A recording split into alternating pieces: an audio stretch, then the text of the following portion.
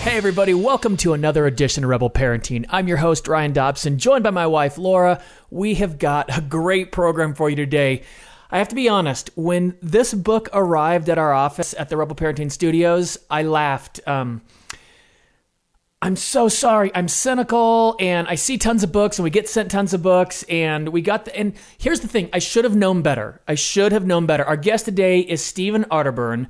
And he has written so many great books. I mean, he wrote Every Man's Battle. I mean, this guy has so much wisdom. I should have known better. Is he going to write a junky book? Of course not. But this book arrived, and there's a big box at our door, and I was like, oh, sweet, a box. I love good packaging. And there's this thing of pasta and olive oil and a candle and a book inside, and it's called The Mediterranean Love Plan, 7 Secrets to Lifelong Passion in Marriage. And my first thought was, really?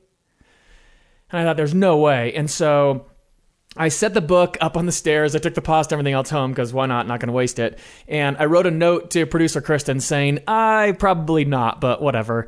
And I knew she'd go home and check it out because we do good due diligence and check out all the books that get sent to us. She called like 2 days later and said, this book is so good. You're going to love it. And I was like, what? Are you kidding me? So Laura and I started reading it. This book is so good.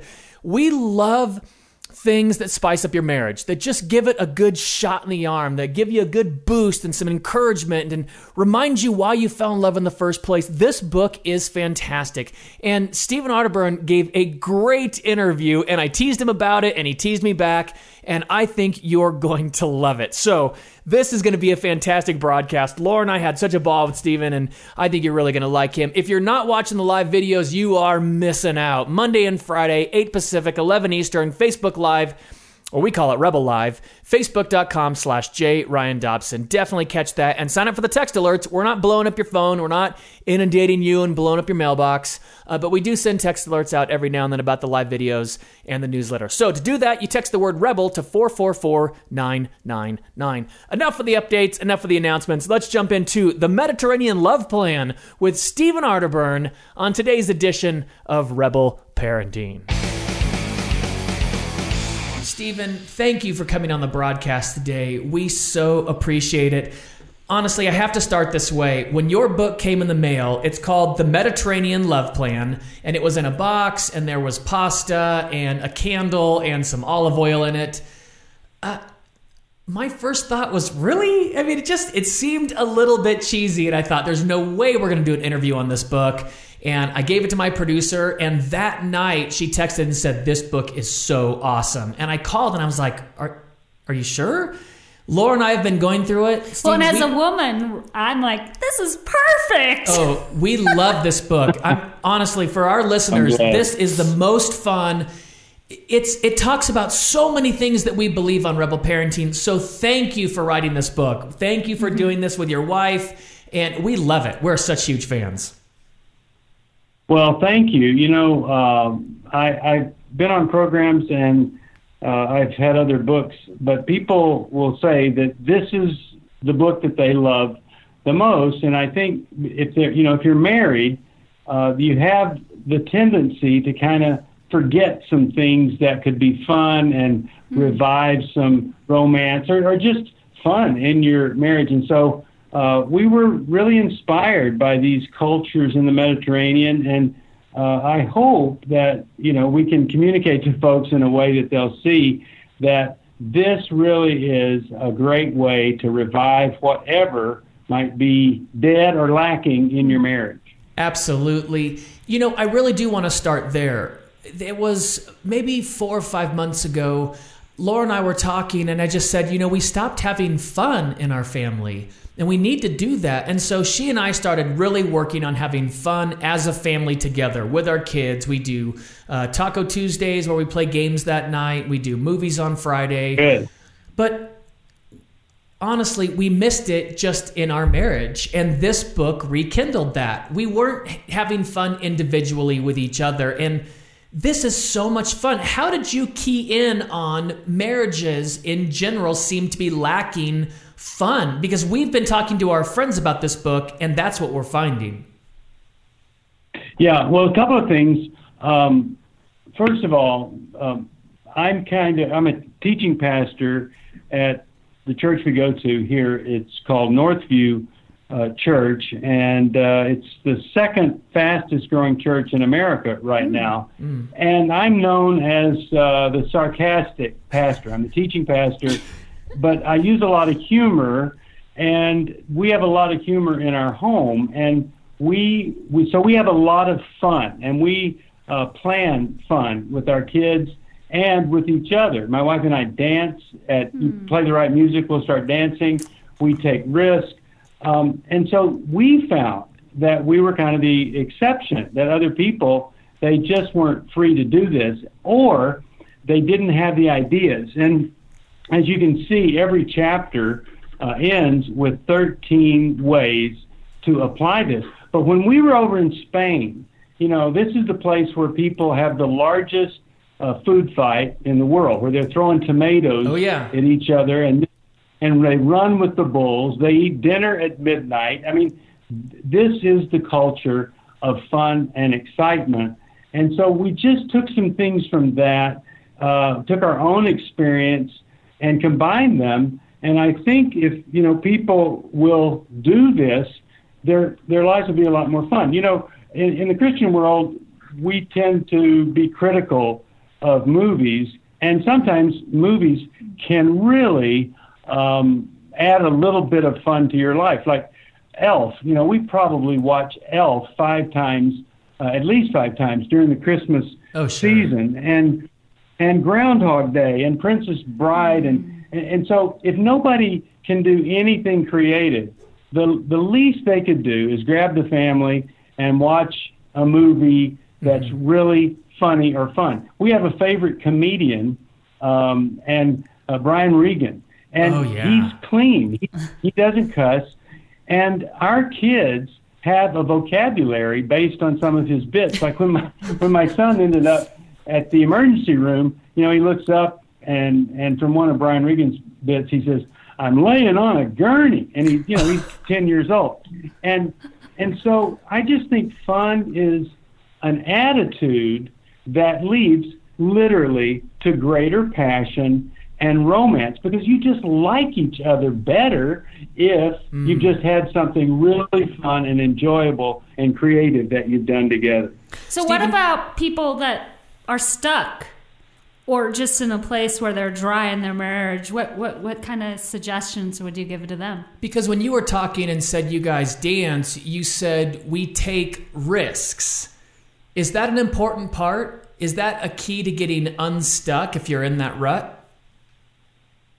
Well, the research shows that if both of you do something together that you've never done before, and it's a little risky or challenging or outside your comfort zone for both of you, it's going to draw you together. Now, an extreme example of that would be if you've never jumped out of an airplane before, and both of you do that, well, you can see that you would be creating a memory of mutual vulnerability, fear, those kinds of things. That was our honeymoon date. We did that on our honeymoon. Laura got me that for my birthday on our honeymoon. We jumped out of an airplane together. I love that. That's right.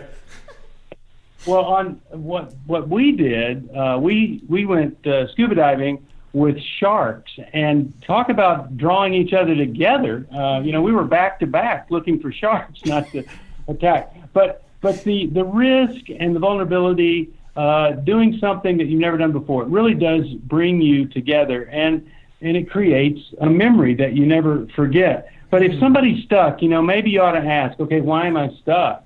Am I working so that we can have a great living, or am I just living to work? And if that's the case, you've got to make some choices. And, being an adult is not being free to do everything. It's limiting some things so that the really important things can emerge. And here's the other thing that relates to the bedroom and passion, and that is that if you're playful out in the world and with the whole family, and you kind of have this attitude, then your sex life doesn't have to be this routine thing, this boring, dull thing. You can be more playful, and you can enjoy it more without being weird or strange. And it's just an attitude that carries over into the bedroom that it doesn't have to be so planned and predictable every time. So we're really big on laughter, really big on games, fun, dance, movies,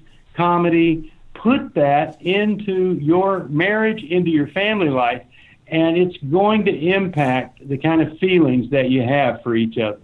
Stephen, I talk about Laura regularly, and I say the reason I'm as successful as I am today, the reason I do all the things that I do, is because Laura doesn't beat me up when I fail.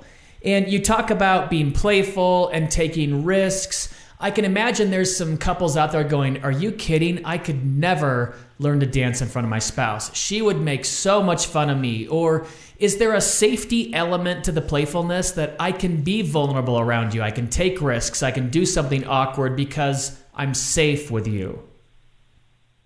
Yeah, that is such a great point, Ryan. And a lot of people know that the reason you're successful is because of Laura. And I'm glad you brought that up. But here's the thing. Criticism is something that you have to eliminate from your marriage. I mean, when we do our intimacy intensives at the New Life, these weekends where people that are about to walk out the door completely restore their marriage, when we do that, one of the things that we challenge them on is criticism. It's so rampant in these relationships that are dying. And so we say criticism is inappropriate and not called for, does no good, it destroys relationships. And then people say, well, what about constructive criticism? Yeah. Well, that's just criticism with a smile. That's all that is. But Stephen, how can I fix my spouse? Come on. Help. Yeah, totally. I love it. Criticism with a smile. Yeah, first of all, of course, we need to be working my side of the street. We need to be fixing ourselves. But let's just say that there's something that the other person's doing that is bothering us, or we think it's harmful or whatever.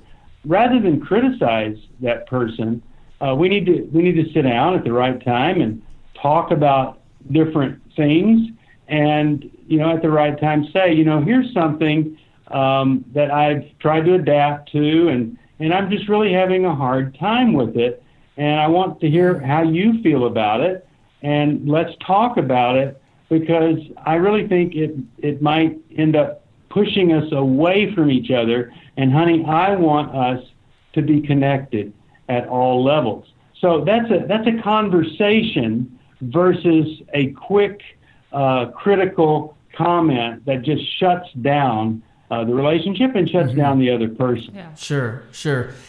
I also wonder, too, if you're having a lot of fun with your spouse or your kids and you are being playful and you're taking risks and you're being vulnerable, the scripture of how much love covers a multitude of sins really comes into play. All these little irritants, all these things that you just think about all the time, and you breathe with your mouth open when you sleep. I can't even sleep next to you.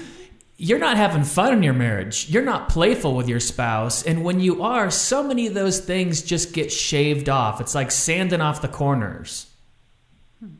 Oh, it's really true. And, if Jesus can accept us as we are, then as Christians, our job, turn right around and not only accept the other person, but work toward greater, deeper, richer acceptance. And then part of acceptance is adapting ourselves to the other person, trying to eliminate a few things that we know are not pleasant for the other person, and then accommodating some things that, maybe because of the way the person was raised or whatever, we accommodate those things. When you've got two people doing that, you don't have a lot of criticism or opportunities for it, and you're just free. The goal is connection. The goal is to have deeper, richer connection. So what brings us together, what draws us together, what tears us apart, and then how do we repair it? That's a really important piece of all of this, too. And my wife and I both go to see counselors, and on a regular basis, our counselors will come together and work with us. We don't think we're ever done trying to find the ultimate connection, intimacy, marriage. And, we're like anybody else. Some things can go sideways in our relationship. But I got to tell you, we've got wisdom, a third party that steps in. We were moving. We sold our home, and the home we were buying, the people didn't move out of, and so we couldn't buy that home. And so we were literally without, a nest for my wife and a permanent place for about 45 days. And she got so upset with me. And she went to, we go to the counselor every week, and she went to her counselor, and the counselor said, well, wait a second. Let's just take him totally out of this. Act like you aren't even married to him. What would you be feeling? And she helped her see that this lack of a nest, this lack of a permanent place or her own place was absolutely a repeat of a very, very negative childhood, that they hardly had anything to eat. Sometimes she had to sleep on the floor to just have a place of her own. And so if we hadn't had that third party, she'd probably still be mad at me. Yeah. But she saw that, I'm just the closest thing. And a lot of times, knowing that we're going to go to counseling, we can kind of let some things slide, knowing that we've got a third party that's going to bring us together. So in addition to all of this, we really believe in people getting counseling, especially if your marriage has died and you're stuck. You need a third party to help you come in and repair it. We believe that 100% here. We've had our counselors on the broadcast. They're coming back on the broadcast. We need a third party. And you're so right. You can let some things go if you know there's someone out there, an impartial referee that's going to help you through those issues. You can go, you know what, let's talk about it when we get to Tim and Ann, or whoever it is that you're seeing. I'm so glad you admit that and you talk about it and you share it. We believe if you get oil changes in your car and you're married, you should go to counseling. It's the same thing, that or preventative something. maintenance. Yeah, read this book. Read this book. Go to a conference. Yeah. At least once a year, if you want once a quarter. Yeah, well, just to further this point, one more way, sometimes we can pray if we've got counseling, every once a month or every couple of weeks, whatever. You can say, God, I don't think it's going to go well if I bring this up. I'm gonna ask you, Lord, to have someone else bring this up to my spouse, if it's really something that needs to be dealt with. And it's amazing how often I will pray that prayer, and then a week or two later, the counselor has really dealt with that, and it really is helpful. So if you haven't read the Mediterranean Love Plan, maybe a combination of the book, the ideas, and a little bit of counseling for repair, you could end up in a totally different relationship than you have today. Yeah, and you can definitely hope for that. So, Stephen, we've read a lot on Dr. John Gottman, and he's a colleague of yours, so we were so thrilled when we found this in your book. He's known for the quote-unquote Love Lab, where he spent years researching what contributes to marriages that last a lifetime and those that don't. What are some of those indicators? I'm sure my parents have them. They'll have been married 57 years this year. They've got to have a lot of those indicators. But for those of us who are starting out or in the middle, what are some of the things we can look for? Well, one of the things that, we share here is, probably the worst thing that you can have is a contemptuous attitude or contempt for the other person. I think, when he's out there evaluating folks, I think that's probably the key when he sees and senses this contempt. But I think he calls that one of the four horsemen of the apocalypse. It's one of the four indicators that divorce is on its way. Can you give an example of that?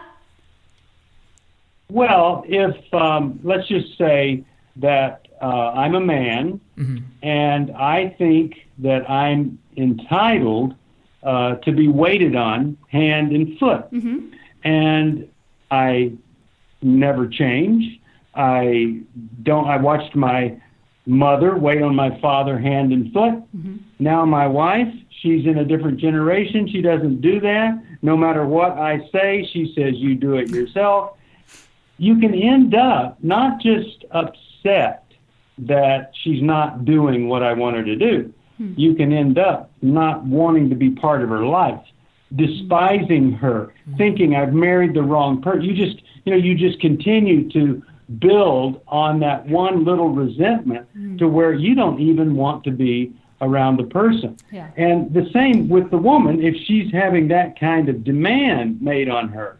And no matter how many times she says, honey, it's a different day, it's a different age, and you've got to let that go, and he doesn't, well, then she's got an opportunity to be contemptuous, and contempt pretty much leads to relationship destruction. It isn't just an attitude. You start to do things that hurt the other person. So it's no wonder, it's one of the horsemen, it's no wonder that it's such a major sign that divorce is down the way. Versus, one of the great things, which I guarantee you, your parents have it, I would imagine you guys have it, it is the desire to forgive. It is that desire that whenever I'm hurt, I may not be forgiving this moment, I may not understand, but within me is a desire for the sake of closeness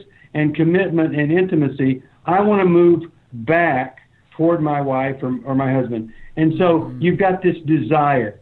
And to me, so many people have so many different loves in their life, and they forget that they need to narrow their loving down to their spouse, their God, their family. And then whatever else they have a little time for, that can fall in place. But so often in this world of so many options, so many different choices, the love and the commitment and the desire to build a connection, that's just an afterthought rather than the main goal in the relationship. Mm-hmm. You talked about your favorite ways to connect with your wife. I'm just really curious to hear from you. Well, one of the things that is kind of embarrassing to some, and I wouldn't suggest this for everybody, but this is something that we do every night that I am home. I'm not on speaking somewhere. We spend that at least an hour together in the bathtub. Now, really? Now, talk about vulnerability. Yeah. Talk about it's just us. But we have a very big bathtub. So if you have a small bathtub, maybe not. But anyway, not everybody can do this, and certainly we weren't comfortable in the beginning. But this is part of our life, and so we are there, eyeball to eyeball, talking to each other. Nobody else is in that bathtub or in that bathroom. That's our little cone of connection, you could say. And I say to people that just is absolutely not possible to do that in the bathtub together. I say, go find your cone of, not cone of silence, but the cone of connection, someplace that it's where you guys go. And when you're there, you're 100% focused on each other, asking each other questions, trying to understand each other. And that will build the connection that leads to great intimacy. So the thing that we do the best, I think, is schedule in time, eyeball to eyeball with each other. And then, there are just certain things that she loves to hear me say. I will ask her to marry me. Would you marry me? When I'm just feeling so much love and joy with her. And she knows that what I'm saying in that little question is I'm saying, I could not be more pleased, could not be happier to be married to you. It's worth all the struggle. It's worth all we've been through. And I am one very grateful man. So everybody needs to find those little phrases that the other person loves to hear, and you need to say those all the time. And be sure, because see, a lot of things we say can trigger negative things. Yeah. But there are also things that can trigger the positive things. Totally. And when she says to me, you know everything, Well, she doesn't think I know everything, but that's her way of saying to me, you're a competent male, and I'm happy with that you know a lot of stuff about a lot of stuff that I don't know. Now, the reason that means so much to me is that she has a very high IQ, and she's very wise. She facilitates recovery groups with some other people, and so for her to say that I'm competent, that's not coming from an average person. She's a brilliant person, and it's just an endorsement of me that I can't get enough of. So everybody needs to find those phrases and repeat them often. Well, you're talking about speaking each other's love language. You know, in the book you talk about that. You relate it to Monty Roberts, the horse whisperer, in speaking the right language to your spouse. Right.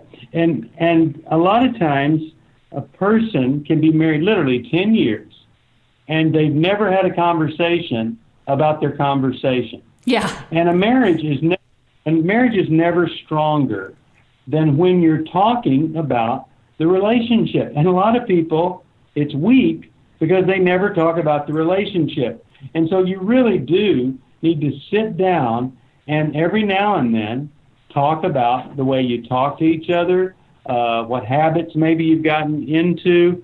And, one of the habits that I got into is I stopped completing my sentences. I just assumed that, we've been married long enough. She knows what I'm talking about. Yeah. And that was so disrespectful because it was sending her off into some kind of guessing game, Mm-hmm. So I needed to hear, hey, it's really more helpful when you just go ahead and finish the complete thought there rather than me fill in the blank. So, I wasn't offended by that. I was really glad that she told me. It was something that I absolutely needed to hear. I knew I needed to hear it. And so we need to be willing to grow. If we're not willing to grow, we're not going to be willing to do what it takes to build connection. And boy, is connection ever the key word. And when it's broken, the way you start getting it back is you tell the other person, I really miss you. I miss us. Yeah. I want us to talk about the way it used to be, and I want us to go back and redo some things and kind of reboot the relationship because I miss us. There's hardly anything you can criticize about that. Yeah. Oh, it's fantastic. Stephen, when you're talking to your spouse and you're saying, I miss you, and in the book you talk about savoring food and cooking food slowly and the connection between savoring food and sex. Well-fed women want to have sex more than hungry women. You've got that in the book. What about the family that's listening that's like, are you kidding? I got 3 kids under the age of 7. They're constantly, pulling on me, and you want me to savor food with my spouse? How can we incorporate these things for the couple that's on a budget, just barely scraping by, but really does want to rekindle that romance? Maybe 3 kids came along and they're kind of stuck in a rut and they're saying, we want this. We really want this bad, but how do we do that? Yeah, it's a great question. That's why we put in the book 10 great questions to ask your partner at the dinner table. So let's just say all you've got is a piece of white bread and Campbell's soup. Well, rather than just gobble that down and get out and go watch television or get on the internet or whatever, what if you just said, hey, this is all we can afford, but let's be grateful for this. And let's just enjoy each other, and let's talk through this. Let's don't wait until we can afford better food for us to savor what we have. Let's be really grateful for what we do have, and let's make the best of it. And so you start talking to each other, and here's a really cool thing. When you start talking about a childhood memory, and especially for you, Ryan, a lot of times women, we do certain things as men, and we become little boys in their eyes. And they become mothers or mothering in our eyes, or even in their own eyes. They say, man, I feel like a mother to this little kid. Sure. Well, when you talk, Ryan, about a childhood memory, it's 2 adults talking about a child that used to exist a long time ago. So it puts you in an adult frame in the mind of your wife. Also, she's looking at you and she's connecting with the little boy, but she's able to call out the man that's talking to her, and it's a very distinct difference. And so that's one way to establish manhood, womanhood that's much more attractive than when she sees you as a little boy, you see her as the critical, strong mother. Sure. Let me ask you if it's something like this. We have to pick up after our kids. So I've got a 10-year-old son, and we pick up his clothes. Laura's picking up his clothes, things like that. There are also times where I'm leaving my clothes around. She's picking up my clothes too. So she could classify me in the little boy that Lincoln is in that way. Yes, I should be picking up my own clothes, not leaving them around. And at the same time, she still needs to see me as an adult. Even though I may be exhibiting little boy behavior, she can call me out as an adult. And by talking about childhood memories, it helps foster that. Am I getting what you're talking about? Yes, exactly. And I think it is a rather common problem creating that mother-son dynamic in marriages a lot of times. The other extreme that is when the male's the dictator and he expects her to be the doormat. But this mother-son thing is really important. And so you do need to identify some behaviors like not picking up your clothes that put you in that little boy place and her in the critical mother place. And you just try to eliminate those as much as possible. And I got to tell you something. That little thing right there has brought more people back to the bedroom than you could imagine. They didn't know why they weren't. I'm sorry to interrupt. I was just going to ask that because we find sexual brokenness in marriages so often. And do you think one of those reasons is because spouses are looking at their husbands as a little kid? It's like, that's not attractive. I don't like that. That's right. And so us guys, we need to do whatever we can. But a woman, here's the thing. I believe that the woman should nurture the little boy in a man while she calls out the man. But many times what can happen through criticism and disappointment, she can shut down the man and call out the little boy. Totally. Just the reverse of what needs to happen. And so, whenever we can get a woman to pay attention to this, while at the same time the guy's trying to eliminate those boyish things, we can really help a couple build respect for each other that may not be there. Yeah, I love what you're talking about. We see those commercials, Lowe's or something, and you see the man in the background with the plunger on his head, and then the woman is up there, this sophisticated, she's going to fix her whole house. And I get so angry because it's kind of like what you're talking about, putting the man as a boy. And we don't put up with it with our friends. Like if someone's going to badmouth their husband or criticize them in front of us, we're like, no, go away.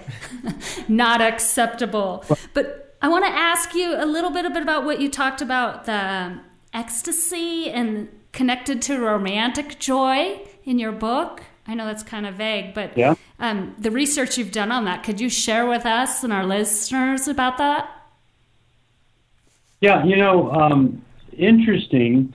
We take all these 7 cultures and we focus on something that really stands out of that culture.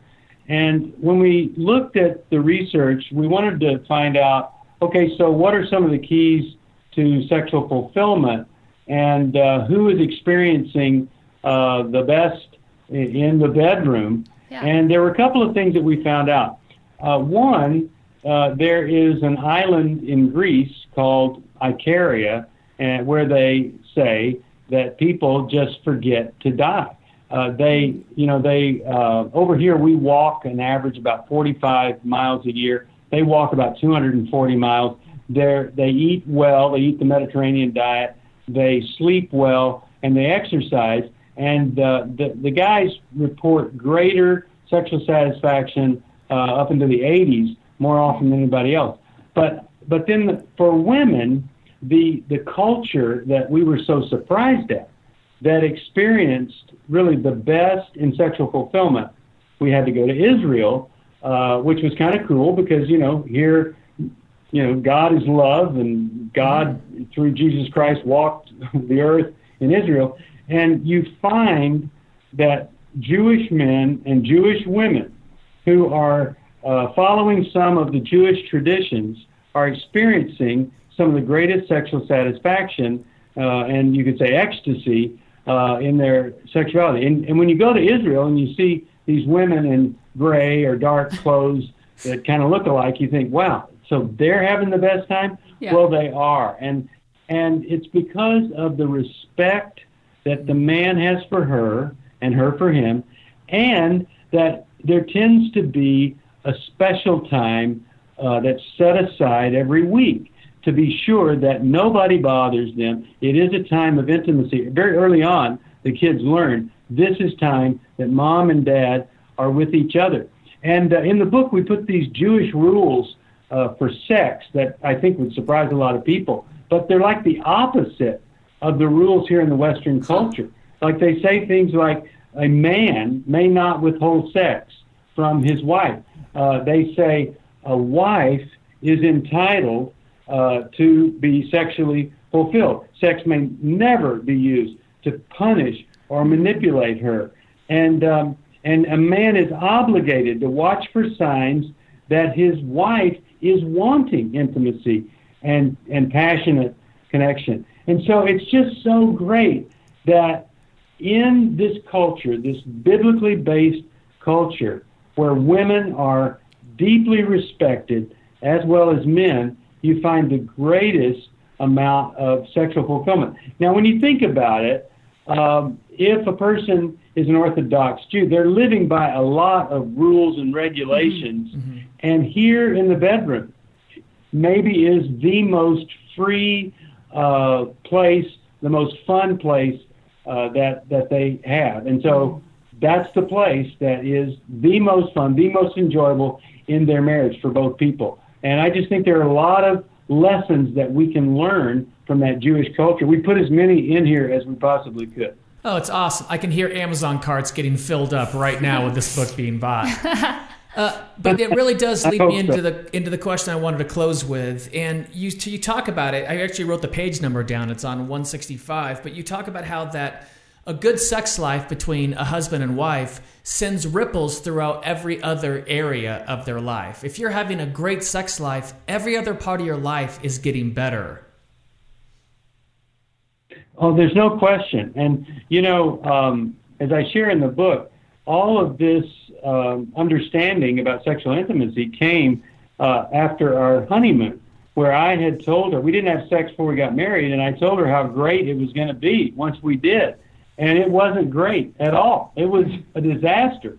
And she one day finds on the internet, she says, hey, look at this. There's a couple that tells people how to have sex that don't know how to do it. It's a physician couple we can go to. And I go, okay, well, let's do it. And I was willing because I just had never been taught about sexual intimacy and how to do that as a man.